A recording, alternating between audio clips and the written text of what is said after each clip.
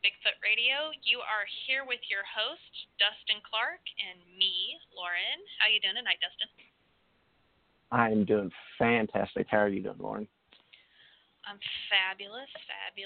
I just had a early Christmas dinner with my work people, and I'm stuffed. And yeah, so just if you hear me snoring over here, it's just because I ate my weight in like cheese and stuff tonight and appetizers. But I'm really excited about this show. I cannot wait to talk to Tanya and have her tell us all about herself. Is there anything going on in your world that you want to talk about? No, just besides being super busy working and trying to get ready for this outing that we have this weekend. Other than that, I'm nothing new, really. Really? Nothing? No, it's been kind of boring for me. Boring, same old over here. Yeah, same. I'm so busy. Like, I have nothing to talk about. I will have more to talk about after this next outing. That's about it. I mean, we went out last weekend, kind of, but we weren't really out researching. But we did hear some weird things. But I mean, nothing. Of course, Dustin didn't have his recorder going at that time because, you know. Yeah. I forgot to hit record. Actually, I didn't even have it out of my bag. It was still in the bag, and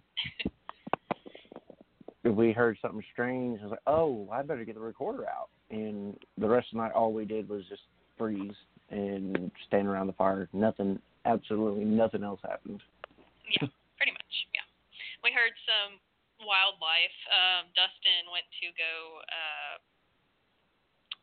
potty, and there was a deer that surprised him, which was pretty funny. I just hear this panicked, "Lauren, come here," and I'm like, no. I didn't know why you wanted me over there. And then I go over there and you shine your little headlamp, and there's just a deer standing there staring at you, and then there was another little deer off to the side, and yeah, that place was like loaded with deer and raccoon and possums. So it was an eventful night for the wrong reasons. So. And there was a RV that was a couple of spots, or like a little ways down from us, and I saw them show up when I was setting up camp, and they were kind of older, middle-aged people, and then they just disappeared. And they never showed back up. They weren't there when I packed up the next morning. It just kind of gave some creepy vibes off of that. Yeah, we kept referring to them as the serial killers all night. Yeah. So let's hope that this weekend is like 10 times more active than last weekend. So I have a feeling it will be. I hope so. I'm excited. I'm so excited. All right. So tonight we have Tanya Knight on. Tanya is a Bigfoot researcher, licensed massage therapist, and mother of two from Burleson, Texas. She has a big heart and also a superhero alter ego, She Squatch, whom we have had the pleasure of meeting. She Squatch.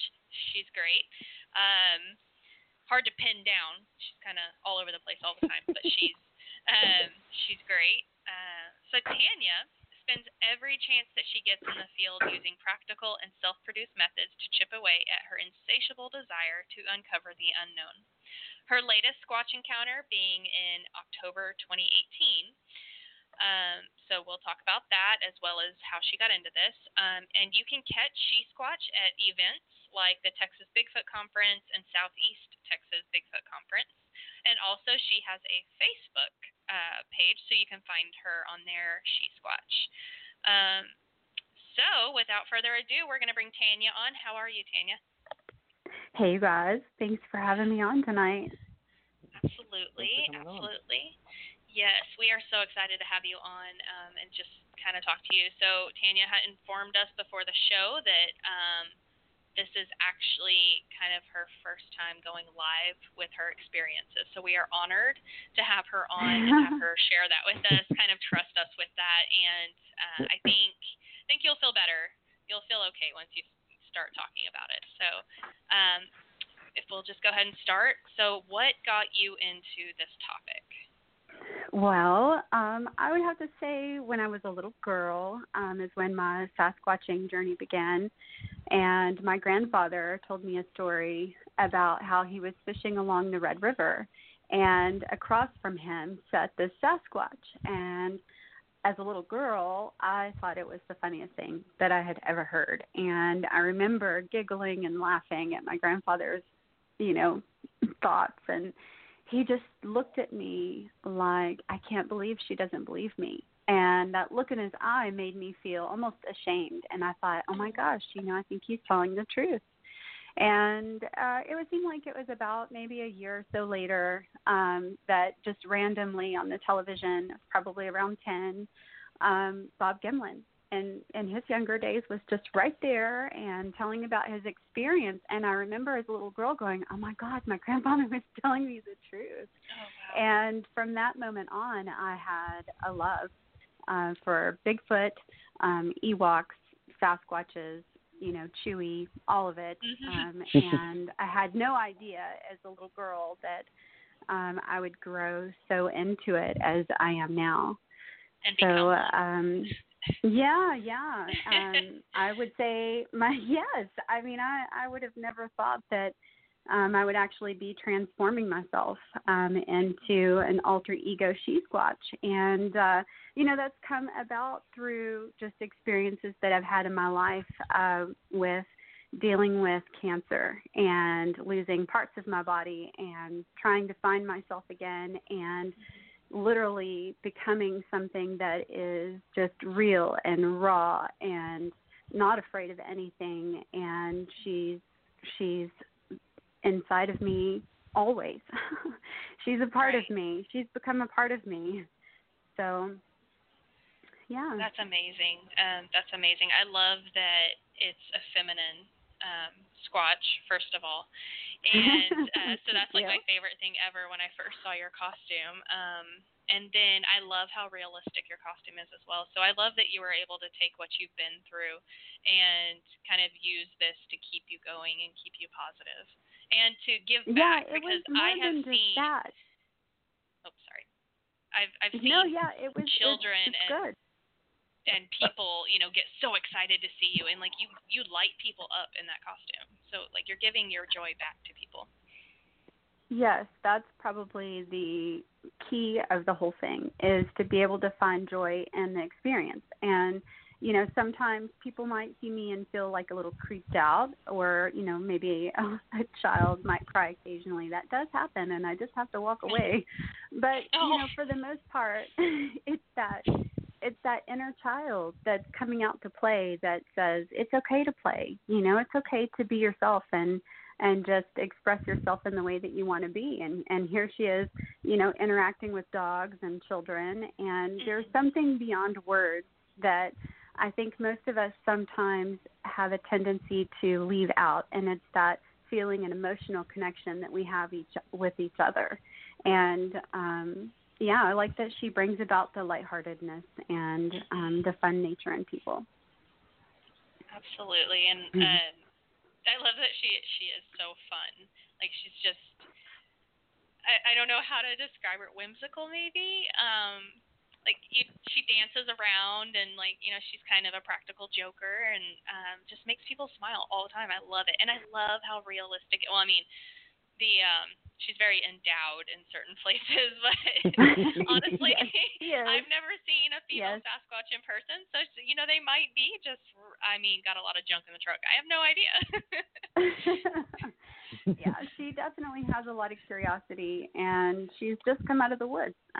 She doesn't know anything. This is all new to her, and she's not afraid to step out anymore. And I think that's kind of what she brings out in me, is a shyness that I've always had, and a shy nature. and she allows me to be bold. And through her and carrying her with me, that boldness still becomes me, in ways that I've needed and didn't even realize. So I'm grateful that she's come about. And honestly, she came about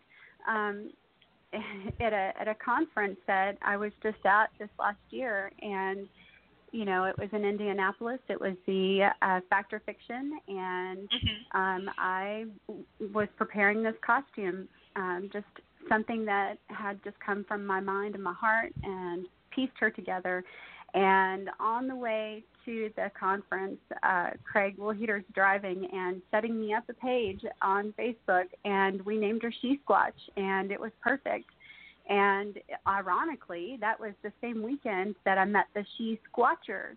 So we got to meet and talk and laugh and get to know each other. And, it was really interesting how it just all pieced together so perfectly. It couldn't have been better. That's amazing. Yeah, I think that's the first time I saw it as well. I think I saw you walking up to the back door of the place maybe or something. I don't remember, but that's the first time I saw the costume, and I was just like blown away. I was like, this is amazing. I don't know who she is, but she's amazing. I was so excited. And then when I went to Honobi and Dustin's like, oh yeah, She Squatch, she's going to be here. And I was so stoked. I was so excited. So, and then I got to meet you afterwards, and how that, like, I'm so glad that this has been something positive in your life that you could give to others. That's been amazing. It's funny that you would say something like not being able to. There's so many people that didn't recognize me in costume that knew me as Tanya, and they would, see me in costume and have no idea who I was, and I would take the costume off later and say, hey, what did you think? And they would look at me with this perplexing look, like, what are you talking about? And I'm like, the Sasquatch, the She Squatch. That was you? Yes. So yeah, it's really funny, being able to surprise people in that way, which I was able to surprise both, Bob Gimlin and Travis Walton. Neither one of them recognized me, both knowing me before. So it was kind of funny. I had that same reaction. I think you had come up to our campfire afterwards just to, hang out and meet everybody. And Dustin kind of leaned over. He's like, that's the She Squatch. And I was like, oh, that's not what I thought she'd look like. I'd have to say the funniest thing was just a few weekends ago at Footstock when, this conference for the researchers, and it's this adult thing that we're going to be doing, and it's serious, and we get there and there's like 150 to 200 Boy Scouts just everywhere, and I'd already planned to dress up as She Squatch just for interaction and photo ops and just hanging out with my friends, and seeing all these kids just made the weekend amazing. I mean, after seeing me one time, you could hear them echoing across the hills, we saw Sasquatch, we saw Bigfoot. So we had adults having to come over to kind of understand what exactly is going on over here, and explain to them, well, actually, it's somebody in a costume, and so it's really fun interacting in ways like that with them. So I had a good time. That's awesome. I know I showed my kids pictures that I had taken with you, and my son was so excited. He's like, Mama, you found Bigfoot? You found him? And I was like, I sure did, buddy. So, yeah, it's just like, it's a gift that keeps giving, like everywhere you go. So your first encounter, can you tell us about that? Well, it was in September of 2018, and it's it's an interesting collaboration how it all just pieced together so perfect. I was invited to Footstock for the first time, and after the week-long studies, I started my trek home along the route back to Burleson, and I got this funny feeling that I needed to pull over. So now it wasn't that I needed to go pee. Actually, this is this is where you find out a little bit more about me. And, I get these callings or feelings, like maybe some people might say it's empathic or psychic thoughts or something like that. But I have a curiosity enough to try to understand more about what it is that I'm feeling. So in this particular instance, I actually said out loud to myself, since I was in the car alone, okay, what's here? And the next thing that I saw was a sign, and it said something about Boggy Creek. And, of course, I just busted out laughing, because that's Louisiana. I was in Texas. And so, I just said, ha, ha, ha, that's funny. And the next sign said something about Boggy Creek National Park. And even though I needed to go pick up my children and I was thinking about my timeline, I veered off immediately and said, I'm supposed to stop here. So I exited and wanted to check it out. And when I entered the park, no one was there. It was completely empty. And I made my way down to this beautiful area where there's like a pond. Maybe it's a little bit bigger than a pond, and it's lined by the trees. And I decided to just kind of stretch, do some qigong, and just relax just a minute and meditate. And after I was done, I walked down along the creek line just to see if I might find some prints, just to be silly, right? Because I'd never found anything. My friends do all this stuff, and, they're researchers and authors, and, I love them all, but I've never had experiences of my own. So as I came along down to the river's edge, there was this big footprint, and I took a picture of it kind of jokingly, like, ha, ha, ha, okay, that's a person's footprint there, but it was big, and I thought maybe, that could be a Sasquatch print. So a week later, I traveled to Honobia for the 2018 Honobia Bigfoot Conference, and that's where I met up with Keith Crabtree. And he had told a friend, Marvin Leeper, about my experience driving back down to Burleson. And he said, you need to meet this girl, which, I'm still kind of feeling a little weird. Like, to me, it's just a normal thing, I don't feel any different. I think we all are capable of having senses about us. And so he came over and I shared with him the experience. And he said that in 2016, in May of 2016, he and Jerry Husstand had been called out there where I was, about a half a mile from where I was.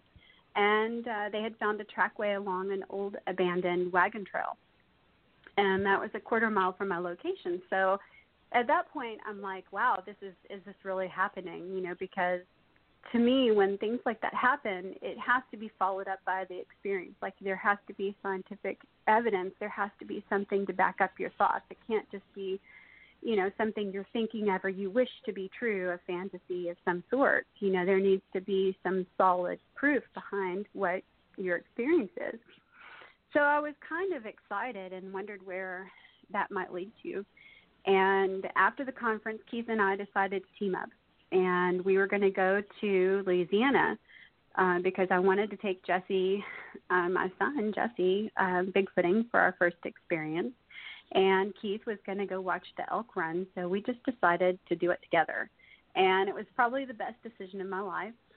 He is like an adopted pops to me. And from that moment, we've just been pretty much inseparable. And I consider him my accountability partner when I'm out in the field. So to be fair, it's important to share that I'd also chosen my location by pulling up a map and asking, where do I want to go? And I decided Arkansas, then looking at the map, where in Arkansas do I want to go?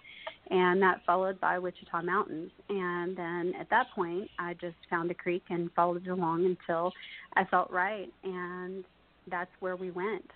So on October 8th, Keith and I made our way out into the woods at a place that we had found. And there was a creek there, and we got to pan for gold leisurely and actually found a piece, which I'm probably not supposed to say that.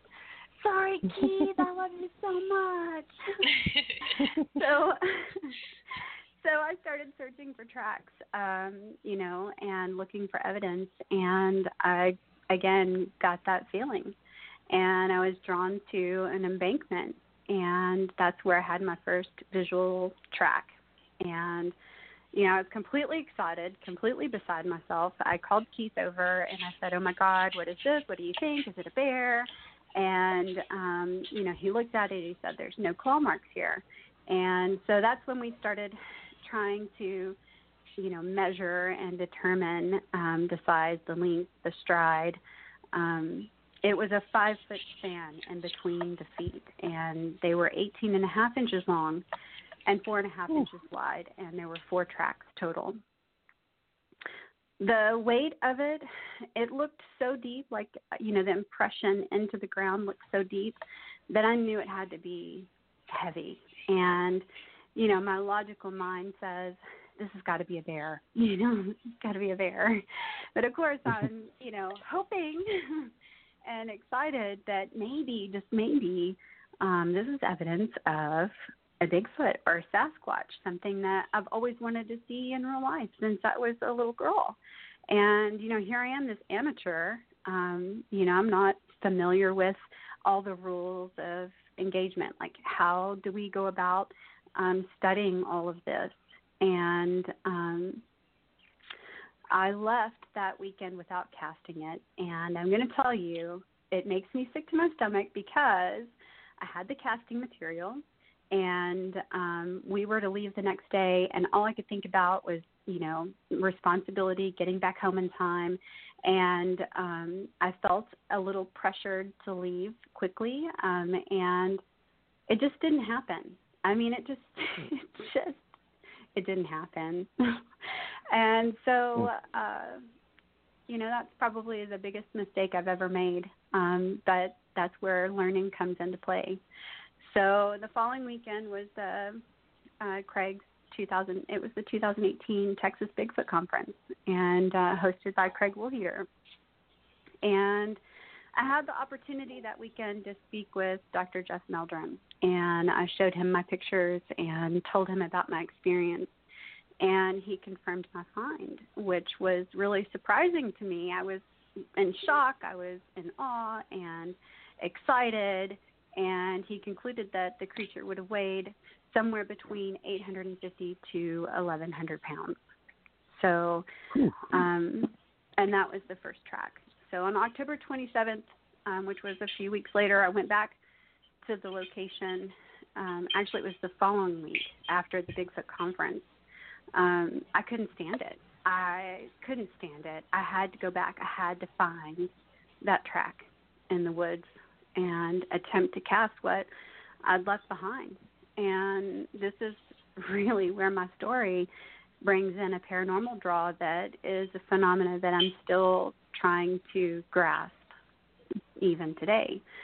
I arrived on location around 6:45 and immediately went into the woods. And this is, something that you really should be prepared to do in the summer. You have to think that it's a lot brighter in the woods. In the winter, it's a lot darker in the woods at 6:45.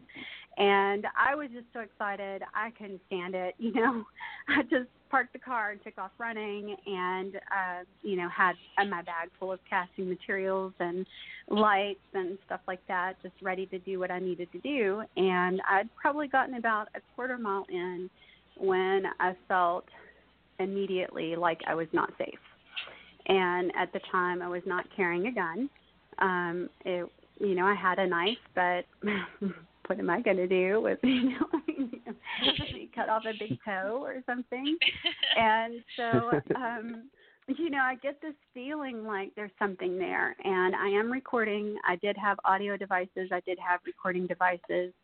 I had the red light, but it didn't need it just yet. It wasn't quite that dark. And I just kept panning back and forth from the right to the left, from the right to the left. And, going back and researching the footage and everything, I did that where I stopped that in my tracks. I did that for about 4 minutes. I didn't feel comfortable moving at all. I was literally frozen. My breath started to increase. My heart started to beat faster. And I just heard in my mind's eye, you need to leave. It's dinner time. And I know that sounds silly, but as soon as I heard those words, I pivoted and I took back to the car. And I was just saying, okay, look, I hear you. I'm not supposed to be in here right now.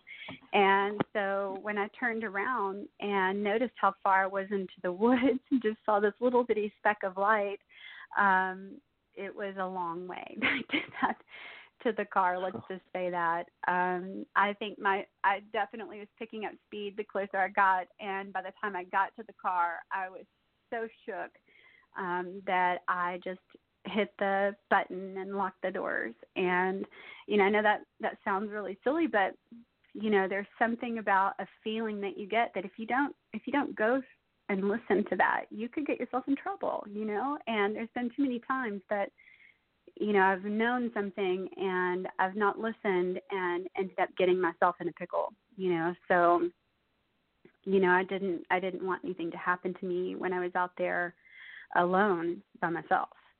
So that night, since it was dark and I didn't have time to get set up, I decided to sleep in the car.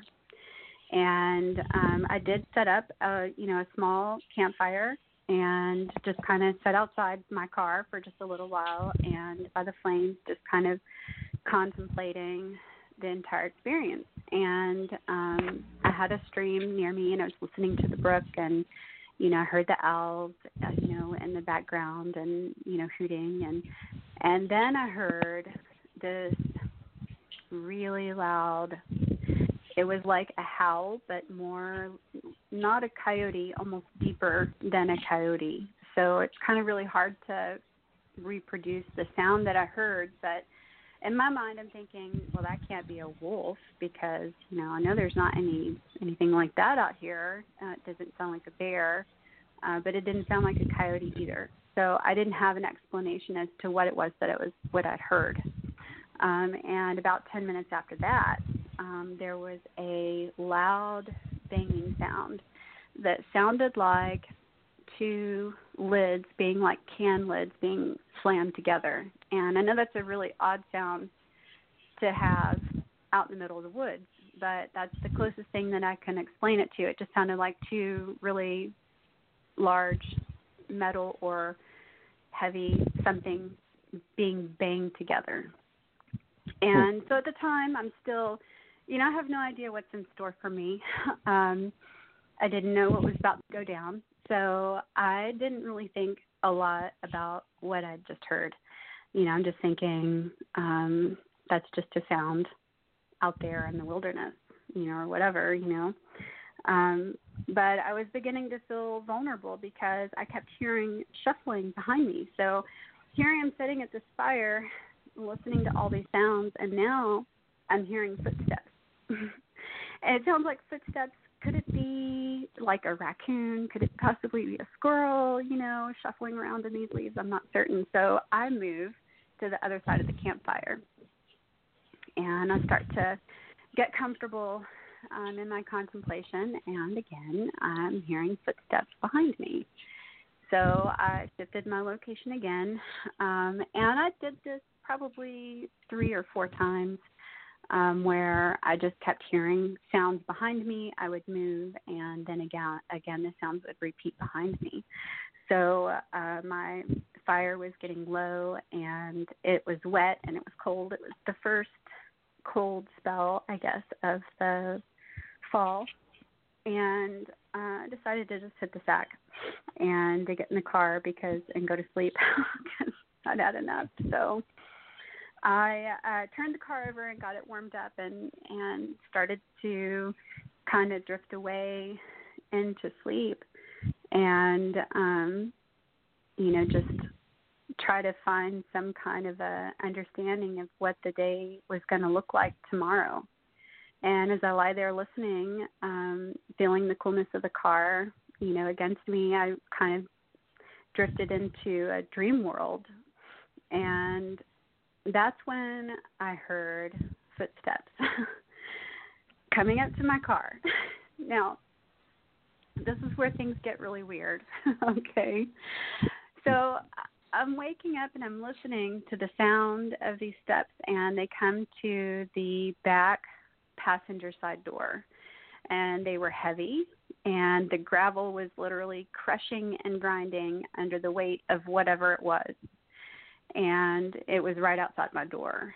And that was the moment that I literally froze, and not in the sense that it was cold outside, but in the sense that I realized I couldn't move. I couldn't move my body. I couldn't open my eyes. I couldn't move my fingers. It was the weirdest thing that I've ever experienced in my life. I was in a paralysis, and, you know, there was a moment of silence outside that door, as if someone or something was looking in on me, like looking in the car. And I couldn't imagine what was happening. So as the steps moved from the passenger back door to the hatch and then kept going around to the other side of the car, like on the back driver's side door, it stopped again. And that was the moment that I was begging my eyes to please open. And they lifted just enough for me to see the trees outside the car, the darkness, the inside of the car, but then my eyes collapsed again as if I didn't have any control over my body at all, and they just completely shut. I couldn't move my arms or my legs, and that's when the steps started again, now walking to the back of the hatch. And this is the moment that fear completely overcame me. I completely gave in.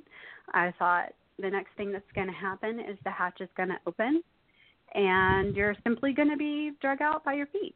And I couldn't move, so I couldn't fight, and I literally just came to understand that this is it. I'm going to die now. And it was at that very moment that I began to feel this really interesting vibration on the bottom of my feet. Now, it's complete silence, and I can't hear the footsteps anymore. I'm just feeling this vibration on the bottom of my feet. And it seemed stronger on my right side, on my right leg, than on my left. And it was a pattern of like a half inch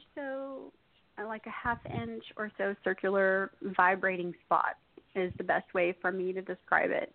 They seemed like there was maybe 6 to 8 on each foot, and it began to vibrate up towards my ankle. And there was a sound that went with it that hummed like, wah, wah, wah, wah, wah, wah, wah, wah, like this. And the vibration rose up through my body from my ankle area into my calves. And it was the strangest and most peculiar thing that had ever come over me. I had never felt anything like that. But as it went from that middle calf to my knee is the moment that I thought to myself, this feels really good.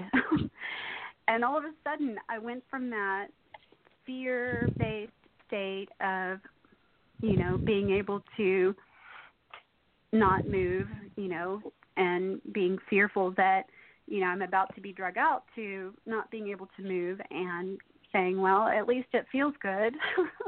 So I know that sounds really strange, but, somehow my mind was averted from fear. And instantly, as soon as those thoughts came into my mind of how it felt good, instantly my eyes jolted open. And it was as if I'd been released from some stronghold, and I just pulled in a deep breath, and I struggled to control my breathing. It was absolutely dead silent. There was no birds, there were no crickets, there were no sounds at all. It seemed as if I had earmuffs on my ears. And I lay there afraid to move or even lift my head to look up, out into the darkness. And so the first thing that I did, also amateur move, was my digital voice recorder running? No, it was not. Because, I didn't realize that, you're supposed to leave those suckers running when you're sleeping just in case something crazy like this happens. So I immediately grabbed my digital voice recorder at that moment and, started to talk about everything that had just happened to me. And, I didn't realize how critical, that it could be to just have something like that running. And this is that moment that I'm like, well, I'm just going to have to share the experience in which I just had. So after I said everything I needed to say about what I'd just experienced, I felt brave enough to get out of the car. And it was silent. It was dark, and there was nothing. So, but there was very minimal light, and I don't remember where the moon was, but it was pretty dark. I don't remember much moonlight at all. So the next morning, after this, and it was hard to go back to sleep. I mean, I laid there for a long time just wondering, if I go back to sleep, is this going to happen again? And believe me, I locked the doors. So I was grateful that I had decided to stay in my car this night, which I thought also was ironic under the circumstances. So the next morning, I geared up and decided to go out and find those prints again. I walked all the way around the car, and because of the asphalt, it didn't allow for the gravel to create a shape. So whatever was outside my car the night before, there weren't any tracks. So I went into the woods to look for the tracks that I had found the time before and started noticing more tracks. But this time they were smaller. Oddly enough, they were almost my size. So I would say I'm a woman size 8. These were probably about a 9. And, of course, it was toes. There were toe prints. It wasn't, like a complete shoe print. And I just felt like there's something here, where is it at? I'm seeing prints. And again, feeling like I know where I'm supposed to go. And I know this is where it gets weird, but I felt like I knew where I was supposed to go. And there was a place that was a small hill, and 2 creeks kind of came together and protected it in a way that there was an embankment on both sides, 2 sides. One side had a hill behind it, and then the other a thicket. So you've got this, square elevated area, and my eyes were just on it. So I started, my way towards that area, and I kept commenting, because I've got my GoPro on, and I've got my phone out, and I realized my phone was dying, and that wasn't going to help me. And it was the first time I'd ever used my GoPro. Thank you so much, Otto, for that. And I didn't realize there was a strap kind of dangling every once in a while. Luckily, it wasn't dangling at the right time, but I made my way up this embankment, and I said, and, we're about to see something, up on this ridge, and I don't know what it is, but I feel it, and I'm being drawn to it, so let's do this. And I didn't feel alone because I was able to talk to myself, even though it was a camera on my head. Somehow there was some security in this, shy little girl to be brave enough to go far and beyond where I would have normally felt comfortable just to find an explanation for this unknown creature. And I really believed that it was about to happen, and I was feeling drawn in that direction. So as I reached the plateau of the view where I had the sighting, there he was. He was sitting across from me, probably about, thinking distance is really challenging, and I think this is something all researchers need to familiarize themselves with, but I imagine a football field and, try to gauge, distance in that way. And about half a football field, maybe a little bit more, 3/4 away, I saw, looking directly at me, and frozen, which he did not move, a shadowy figure right along the tree line. And as I'm staring at him and I'm not moving my eyes, I'm trying to take everything in at what I'm seeing. And he's far enough away, and the sun's coming up. This is early in the morning. I'm going to say it was probably around, 6:30 in the morning, 6:45 sunrise. The sun is coming up behind him. So all I'm seeing are the tree line and then this little Sasquatch just staring right back at me on his knees. And, I saw the shape of his head, which was not pointed. It wasn't conical. It was, normal, just like mine or yours. I saw the shoulders, the arms, the torso, and I noticed that everything was proportionate, and there was hair all over his body. It was a dark chocolate to black, and it was very, very short to his body. Immediately thought in my mind, he's, I think about those things. The first thing that came to my mind was male and 8 years old. And so I just kind of check mark it and stockpile it for if it's going to serve me, in the end. And, of course, I did everything wrong. But thank God it's these flaws that make us human, because as I'm looking at him and I'm showing, the camera, I'm like, there he is. And, of course, this GoPro camera that I have and the far distance away, it's really hard to make out anything. I mean, as you're standing there looking at it, you can see it clearly. But looking back at my film, it's really hard to make out. So, this is an experience that's really just for me alone, because as I began to approach him, I looked down for just a minute to step over a log and around a tree, and when I looked up, he was gone. So, I knew where he had gone. It was to the left. There was a big thicket right there, and so I knew which direction he was in, and I figured he was just kind of hang out in that area, try to hide from me, whatever. I don't know. I didn't know what to expect. And all I could think of at that moment was these tracks and this thing that I'm seeing is much smaller than what I had come upon a few weeks before, as far as what Dr. Meldrum had said. This is not an 800-pound being right here. This is someone my size. He was about my size.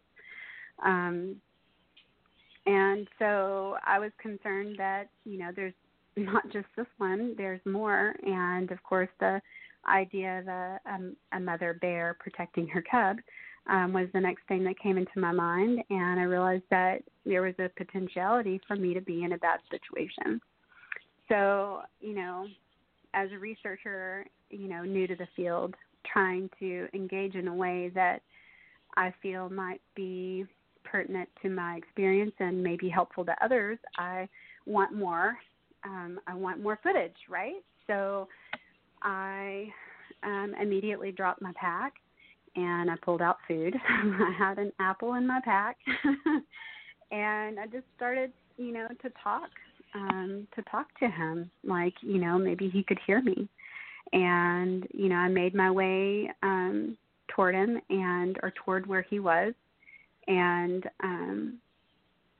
was hoping that maybe I would get more, but he never came back out. So I still kept my offering visible, and because I was afraid, I just want to set the stage for why I'm there. I'm not there to cause harm.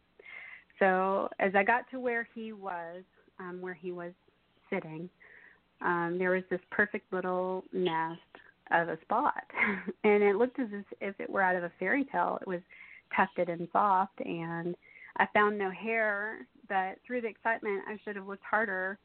I don't doubt that there could have been something there, but I was quite overwhelmed with everything that was happening, and, there were tracks everywhere, and I'm trying to decide what to do. So, I had fear that, that one was not alone, and would he bring back reinforcements? So as I listened to him moving through the thicket, knowing where he had gone and talking to him all the way, I finally exclaimed, "I've come all this way to see you, and now you're going to hide from me." And it wasn't just a few moments later, a loud knock just cracked across the way, and it sounded like a baseball bat hitting a tree. It was that loud. I mean, like a very loud crack, and it echoed from the direction in which he'd fled. And, unfortunately, none of the tracks that I found of this little guy were formidable enough to stand as evidence. Everything was rocky. There was pine nettle everywhere. I could see him visibly, but, to make a cast of something like that is going to be fruitless. So, that's why, all I can say is that it's just my experience, because I don't have anything solid to show. And that's kind of frustrating. But, it's just the way that it just happened to be. So since this encounter, I've gone back a few times, and, I've had further interesting things happen. I haven't found any more tracks, but this last time that I went, I found a bone stuck in a knothole. And this knothole was barely a half an inch wide, and it was about 3 feet long of a slit, and it was gnawed on one end. And I did have the opportunity to show it to Cliff Brackman, and he told me that, it could have been a field mouse. However, the teeth marks were not quite consistent. So the only thing he could say was that it was inconclusive. So I said, you're not saying that it is or it isn't.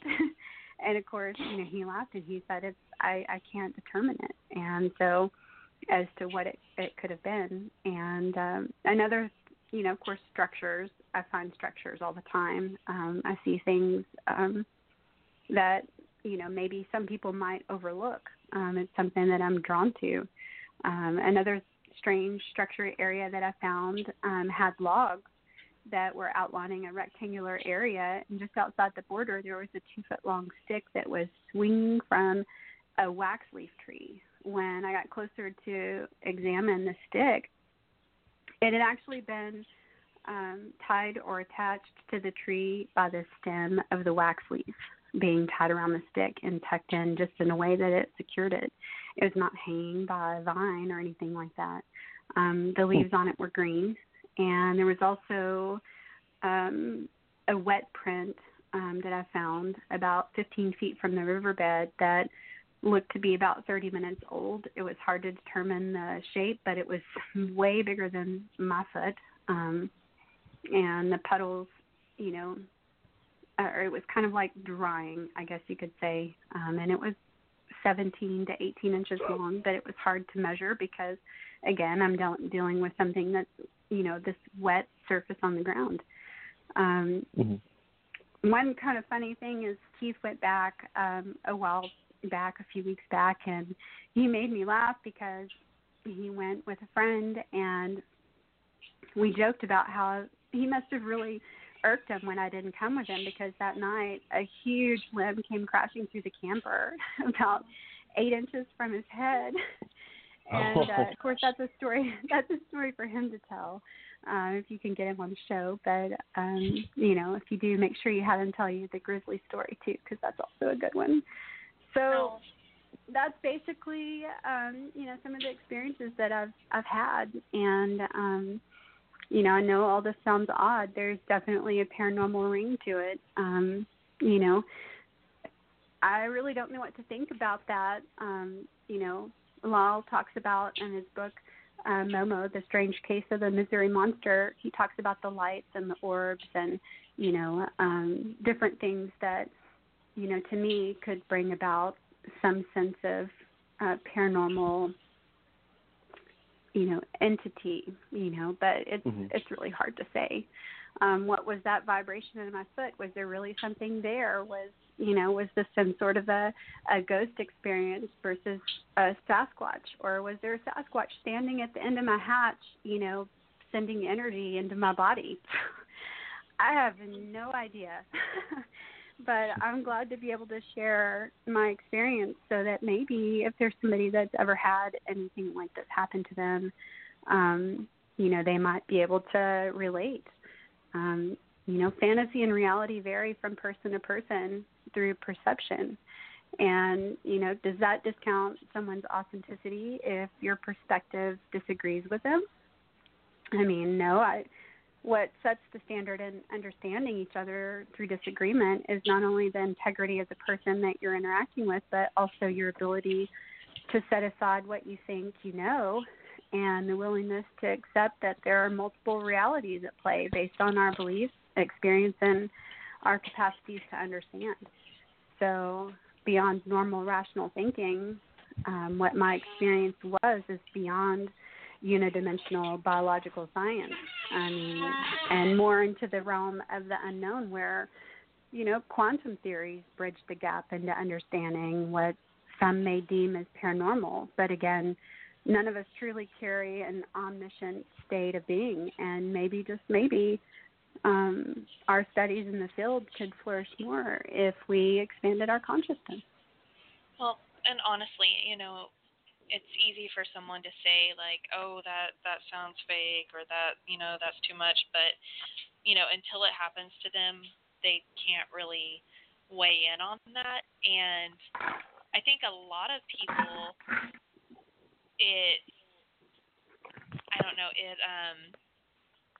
they might be having that same kind of stuff happen, but they might not be as in tune with their body or their surroundings or whatever to notice it. Like, it might be going on, but they're too focused on, what's outside the vehicle or what they're looking at to notice that, they're having sensations or feelings.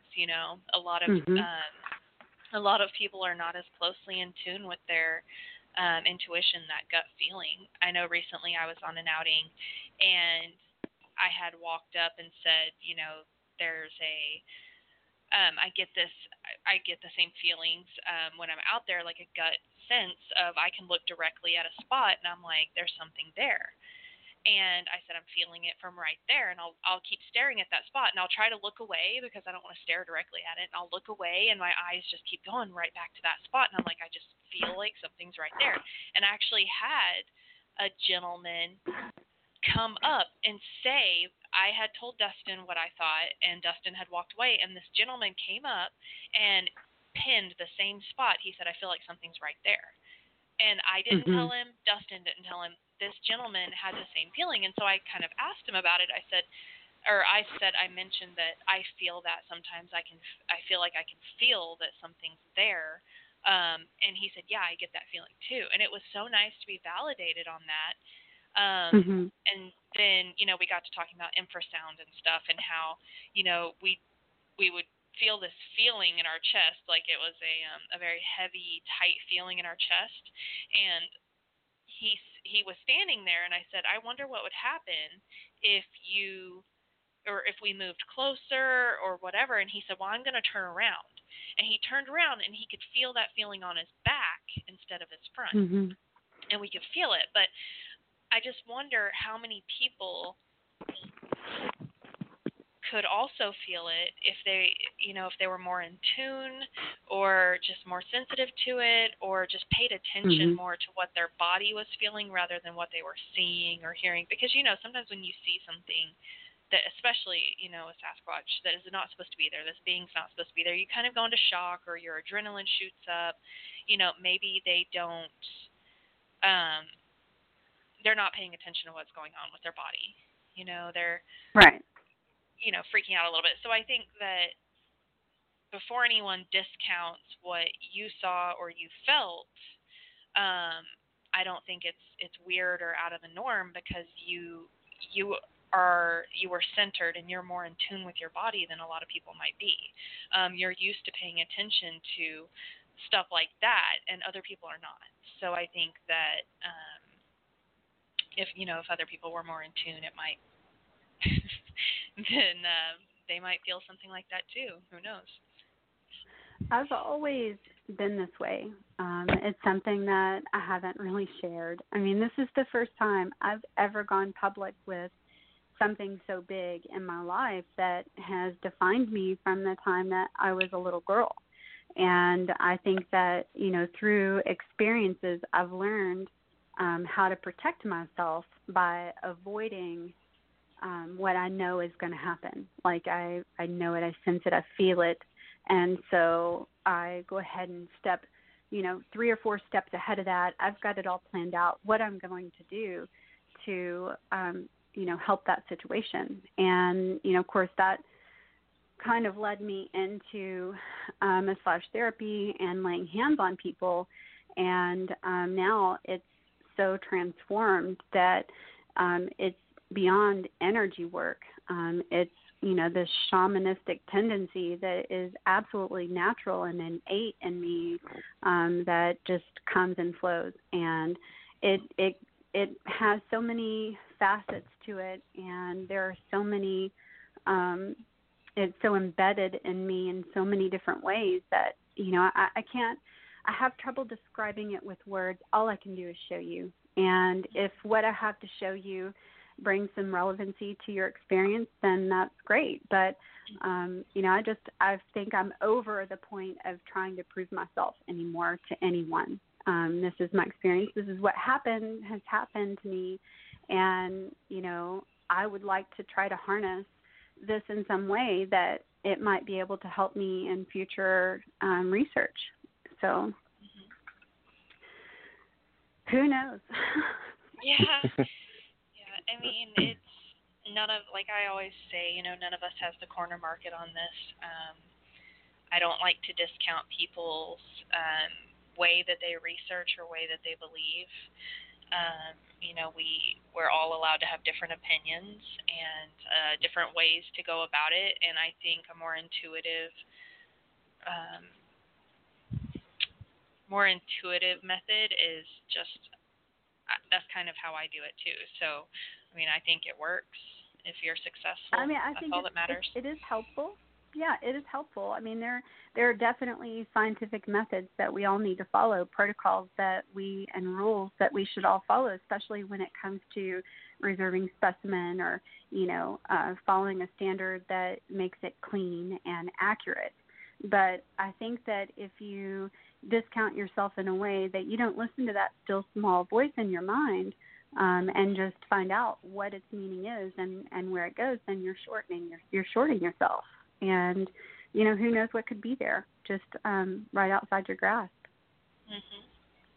I agree. Dustin, do you have any questions? Well, you've kind of ran through most of the stuff that I was going to ask. Lauren kind of picked up on the conversation and ran with it, which is good.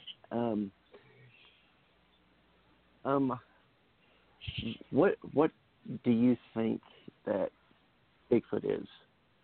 Mm-hmm.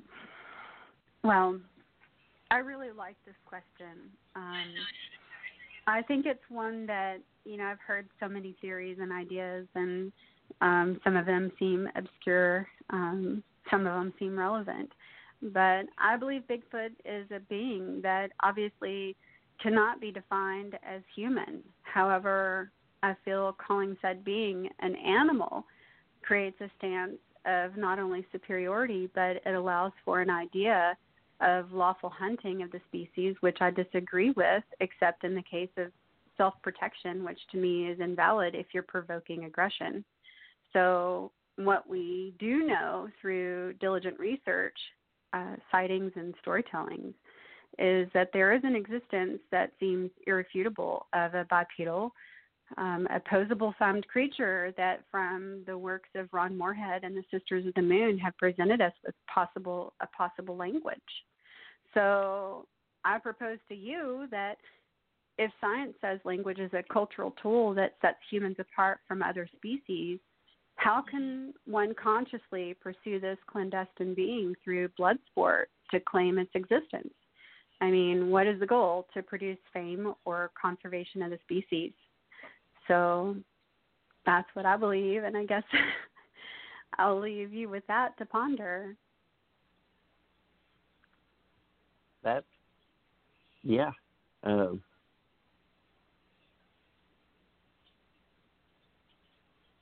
Sorry. I guess I've left you without words.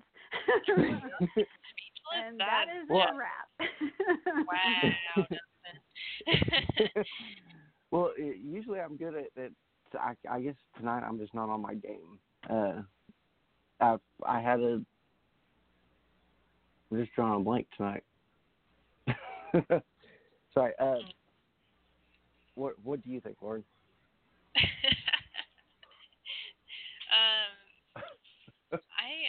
I don't know. I had other questions and now I can't remember them because I got off topic. Crap. I'm sorry, Tanya. We're both failing you right now. No, Lauren. Usually I jot down questions while you're talking so that I can okay, as soon as I get a second, I'm going to ask this one, and I didn't because I was like, oh, I'll remember. Oh, that is the biggest mistake you could ever make. Crap, what was I going to ask? I'm sorry. Well, I think speechless. You just left us speechless. No, but in a good way. I'm proud of. I can't tell you, I was actually quite nervous, getting ready for this and just thinking, this is the first time I've ever shared experience before, and what are people going to think of this silly girl that they know as Tanya? And, I can't wait to hear all the comments and, what people have to say about it. I know some may find some sense of ridicule, and some may just go, oh, my God, I'm so glad, I'm not alone. Mm-hmm. So I'm excited to kind of see all the different directions. I think you're going to be very pleased with how many people contact you and thank you for, being so truthful and honest, for being completely transparent with your experiences and, really telling us everything. I think a lot of people may have had stuff happen like you did, and they hold back for fear of ridicule or, criticism. So I really appreciate you coming on and being completely transparent with us. That takes guts, but like you said, you're living your best life. Like you're living, complete truth, and you are brave and courageous, and I applaud you for that. Thank you very much. Yeah, absolutely. I think you're going to get a lot of good comments off of this, and I know you were really nervous, but you have done such a great job. Is there anything else that you wanted to discuss? It can be about Bigfoot. It can be about paranormal, like if you've had any paranormal experiences. It's up to you. Mhm. Yeah, well, maybe we could talk a little bit about the paranormal side of what we might consider tags along with this big man that we call Sasquatch, or the Keepers of the Forest, or whatever name he might be called by.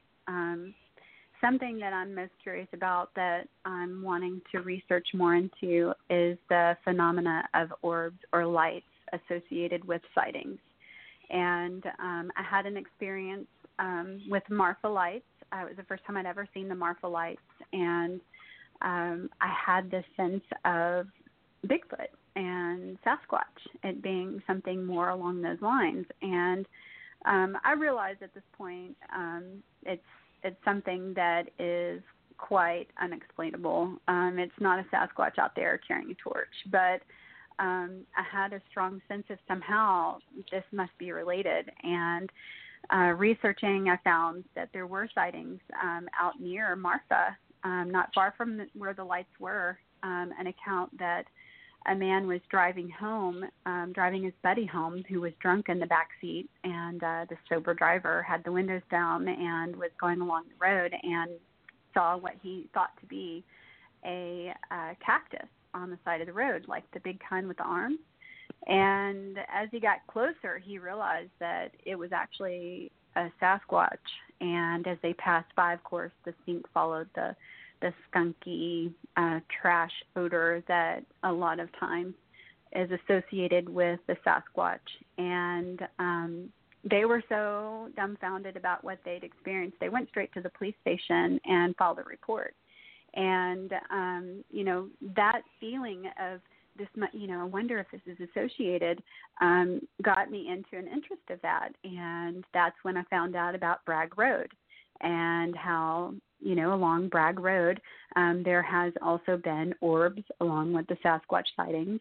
And then, of course, as I mentioned earlier, reading the Book of Momo and some of the things that Lyle had mentioned about the orbs in his book. And there was a MUFON meeting where a gentleman had stood up and out of the blue started talking about a Sasquatch sighting, which I thought was really ironic because here we are at this UFO event, and this gentleman is he was in one of the branches of service, but I don't recall which branch it was, and he had gone to a back gate to get into the base, and I can't recall where the location was of this base because as I was listening to the story, I didn't know he was going to be talking about Bigfoot. So he mentioned how as he pulled up to the gate, he saw this orb off. Sorry, someone's trying to call me. He saw this orb off in the distance, and he immediately got back out of the vehicle instead of going into the gate and started to kind of look and peer, like, what is that? What is that? And he said it kind of disappeared for a moment, and as he stood there waiting for something to reappear, lo and behold, out of shock and a value to him that he couldn't understand, the Sasquatch just literally stepped out from behind a tree and just sat there and stared at him. And he said he freaked out, jumped back in the truck, and went to go get his gun, and he came back, and of course it was gone. And I still am trying to understand what there could be of a connection of this. Science is missing so many aspects when it comes to this kind of phenomenon. That's why I say that it's unmeasurable. It's not measurable. How do you measure something like this? I mean, do you film it? Do you, how do you obtain it? So, that's something that I'm curious about, are the orbs. If you guys have any stories about them, I'd love to hear. I don't personally have any, but I know that we have interviewed quite a few people on this show who have had orb sightings or weird light sightings. I know specifically one of our previous co-hosts actually had I think they were in a cemetery, I believe. Oh, my mom's going to text me and correct me. I can feel it. I think they were in a cemetery, and they had a UFO and Bigfoot encounter at the same time. Mm-hmm. Now, see, this link right here is also a very strong curiosity for me, and I do not discount it. I read in a book by Las Brightus, which I know when you mention, his name, some people say, oh, he's woo-woo or whatever it might be. Well, maybe I could be considered woo-woo too. He has a documentation of a UFO that actually landed in a field.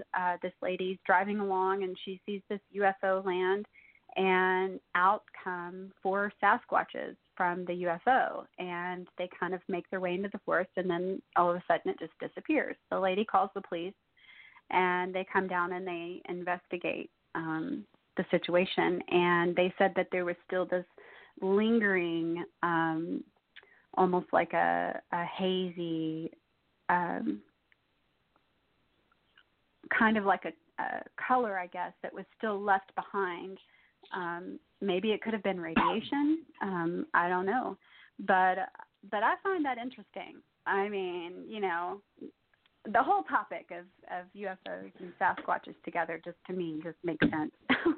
But, I don't know. I mean, this is all paranormal. This is all something that is beyond our understanding. We don't yet have a definition. We don't yet have an understanding of what it is we're seeing here. So it could be anything.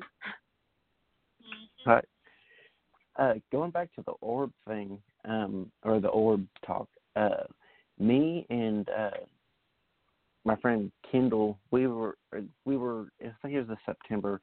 We were in a area in southeast Oklahoma that we always go to, and we were at this camp we call Camp Hardwoods, and we were sitting there, and it was about 3:00 in the morning, and earlier in the night we saw lightning bugs. You know, they were just the regular yellow or greenish kind of yellow lightning bugs flying around.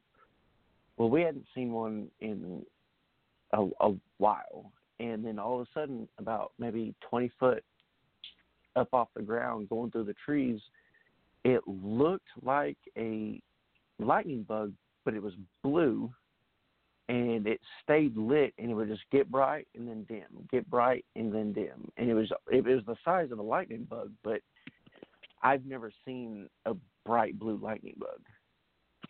I've only ever seen greens and yellows. So, I mean, unless there's a rare one out there.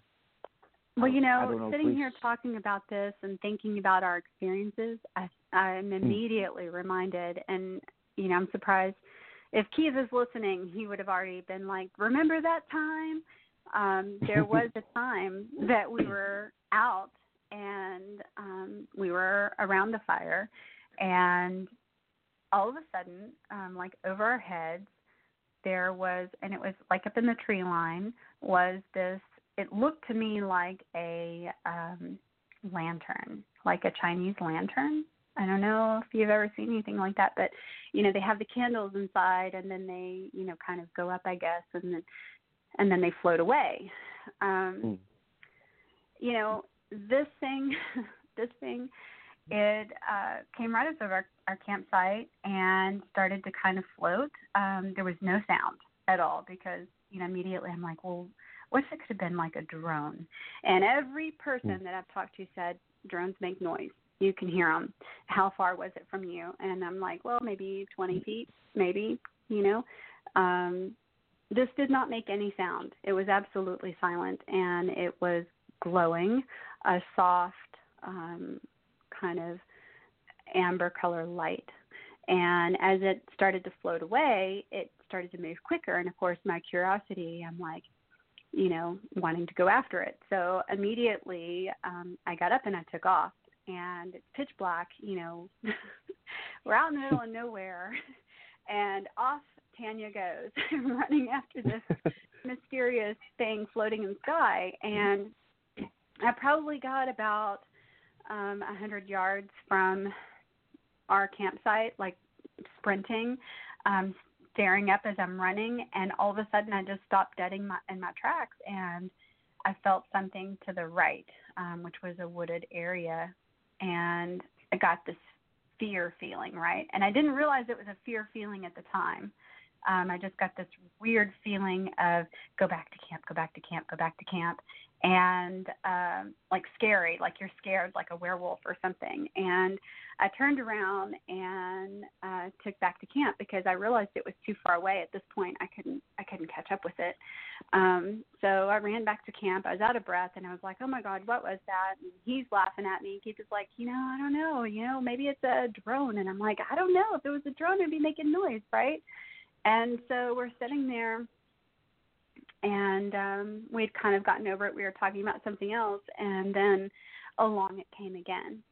And again, what does Tanya do? She runs after it. You know, I got to find out, what is this? You know, I'm trying to get my camera going, trying to record it. It's too quick. It's moving too fast. And I am deadpan running I'm running as fast as I can to catch up with it in the middle of the darkness. And again, got about the same place that I was before and immediately stopped dead in my tracks. But this time I was aware of the feeling of stopping dead in my tracks, and I was aware that I was also drawn again to the right side where the forest line was. And as I looked over there, all of a sudden I got this sick feeling like, you're being drawn away from camp, duh. You know, like you know, you're being, you know, you're going to be kidnapped or something, you know. And so I took off back to camp again, and we didn't see it again, but that was just another curious thing that is unexplainable that happened, that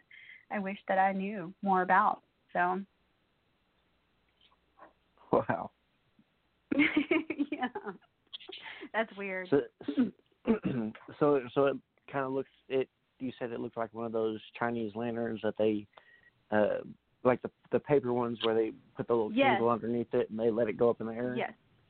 Yes, there was. Okay. I could see it very clearly, and it was glowing, kind of a soft color, but there was absolutely zero sound to it, and to me, I just kept thinking this is, at the end, I was just thinking this is a distraction.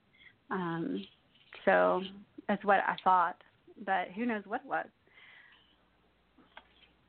And, also that evening, there was also very strange, and I've noticed multiple times that we've been down there is this very strange electric feeling sometimes in the air that makes your hair stand up. It's definitely like increased ions in the air, right? Where you might see the lightning strikes go sideways versus down, to the ground.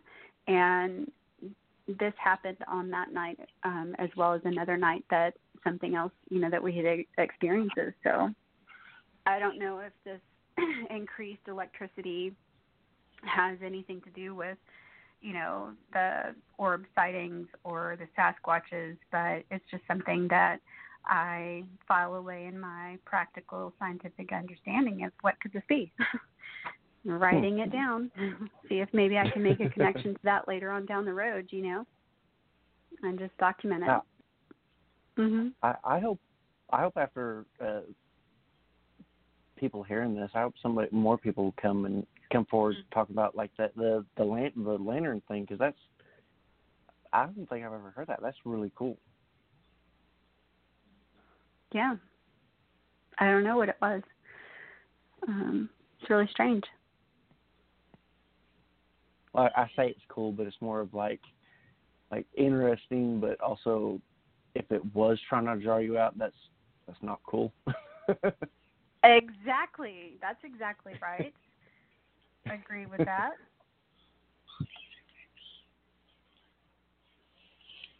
Sorry. Lauren, did you have? No. Yeah, go ahead. Well, Lori Hood wanted to ask if you have ever seen a ghost. Oh, yes.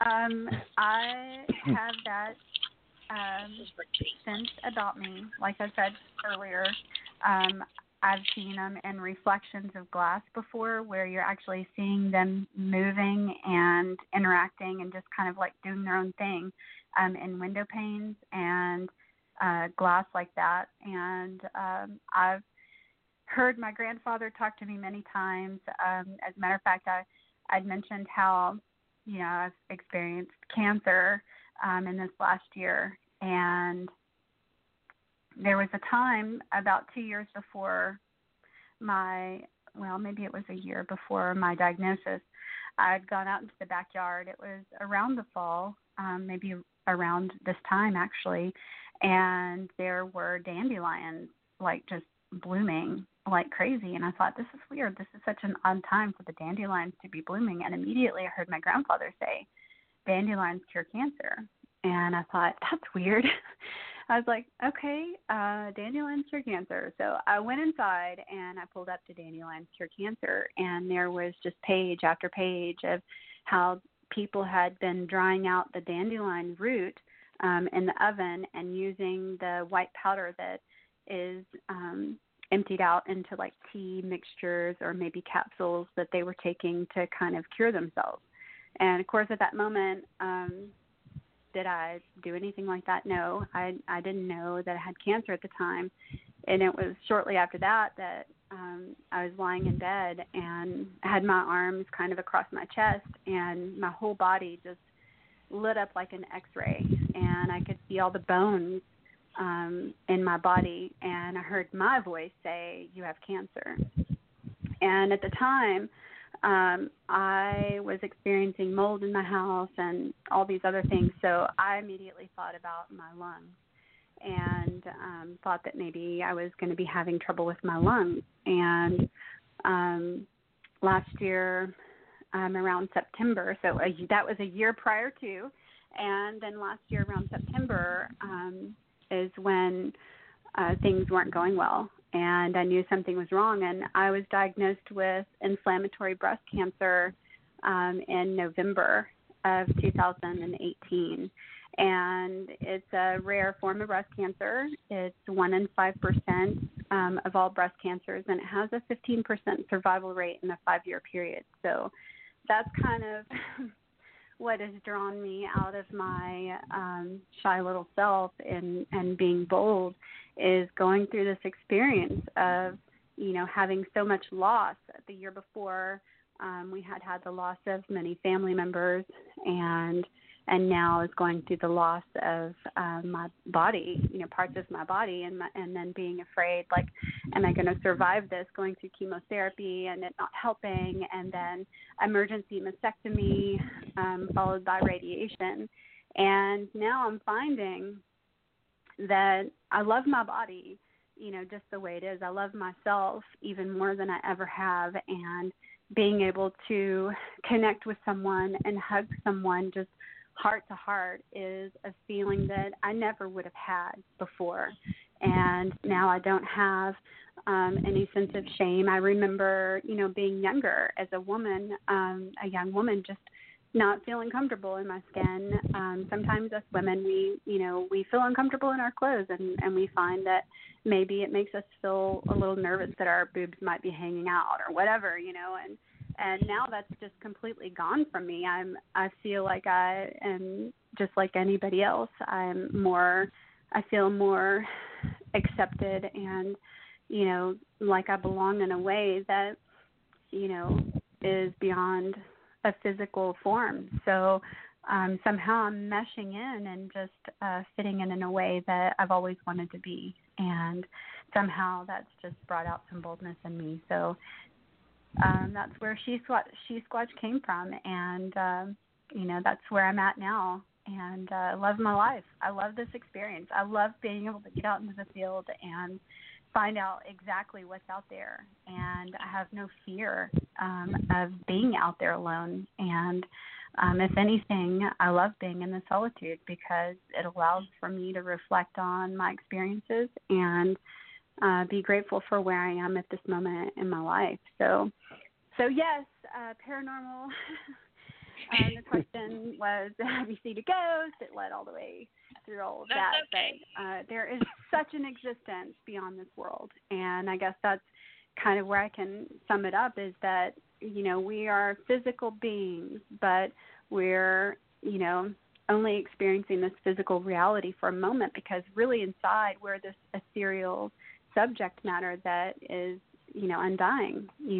We're a matter that our physical body is matter, but we're an undying entity. I feel like our spirit lives on. So there's more beyond this realm, and tapping into it is just the first step in tapping into something like that, is understanding that what you think you know may be completely wrong, and just throw everything out the door and open your eyes and experience reality in your own self, and don't be afraid of the unknown. Yeah, no, I think that you're definitely I think that you're on a good path. There's always a silver lining to everything, and I think that you came through your cancer and everything that you've been through stronger, obviously. And I love that you use that out in the field. You have that confidence, but that peace also within yourself. Like, you don't feel like you feel compelled to go live your life to the fullest and go after what you're passionate about, but like there's not a, oh gosh, what am I trying to say? You don't have a frantic time limit on it, like you are just out there at peace doing what you love, which I think is awesome. Yeah. And I mean, we all have we all have an expiration date. We all have no idea. And I think that every moment should be like that. We should be authentic and truthful and real and honest with each other and loving and accepting and, just real every minute, because you don't know when is your last minute.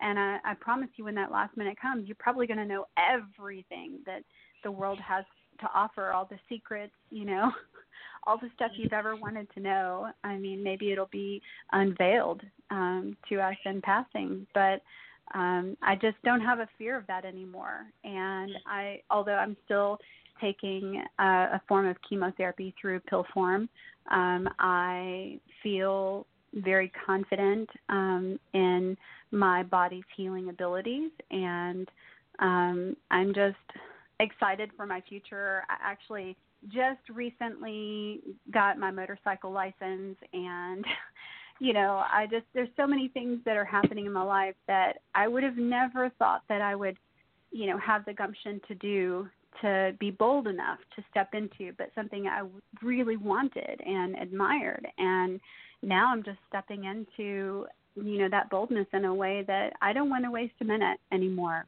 I don't want to waste a speck of time. And if what I have to say might help somebody feel more authentic in their own self and brave enough to be able to come forward and share, then I've done my job. Absolutely. Because, like I said, you will have people contact you after this show and probably, share things with you that they have never shared or don't share often. And you will most likely inspire more people to come out, which will be amazing. So thank you for coming on the show tonight. Thank you for being so transparent with us and honest. Thank you for being your brave and courageous self. And like I said, you are as beautiful inside as you are outside, and we loved having you on. Definitely would love to have you back on sometime later after you've, gone out in the field and racked up some more experiences to come tell us, if you don't mind. Absolutely. Definitely. We can't wait to see you this weekend and go out in the field with you. And I, for one, am very much looking forward to seeing I call it vibing. Like, I very much look forward to seeing how you vibe out in the woods. And I know I'm a nerd, but I call it that because I love people I can vibe with and see how they vibe in the woods. So I'm very much looking forward to that. And Dustin, do you have anything to add? I was just going to say it was awesome having you on. I've been, we've been chatting back and forth since Zenobia, and I'm really glad that we were able to get you on here and get you out of your shell and get you talking about your experiences, and really looking forward to this weekend and getting out in the field with you, and hopefully we can have some good experiences this weekend. Yeah, well, thank you, Dustin, for having me, and I'm looking forward to sitting around the campfire with you guys and seeing what's to come. Absolutely. Yep. All right. So I think we're going to call it a show. Again, thank you for coming on. And everyone, next week we will have another show next week, of course, and it will be a little bit outside the norm for us. So you guys just hold on to your seats, and we'll see you same time, same place next week. All right. Yep. That sounds really good. And just to end off the show, I'd like to let you guys know that She Squatch, her next event is going to be at the Boggy Bottom Bigfoot Conference. And that's going to be the first annual conference for them. It's on Saturday, April the 18th, and at 9 o'clock. And she'll be there bright and early. Awesome. All right. Perfect. So everyone go check out She Squatch's Facebook page and follow her on Facebook and check out any events that she's at, catch a photo op. And good night, everybody. All right. Have a good evening. Bye-bye. Bye.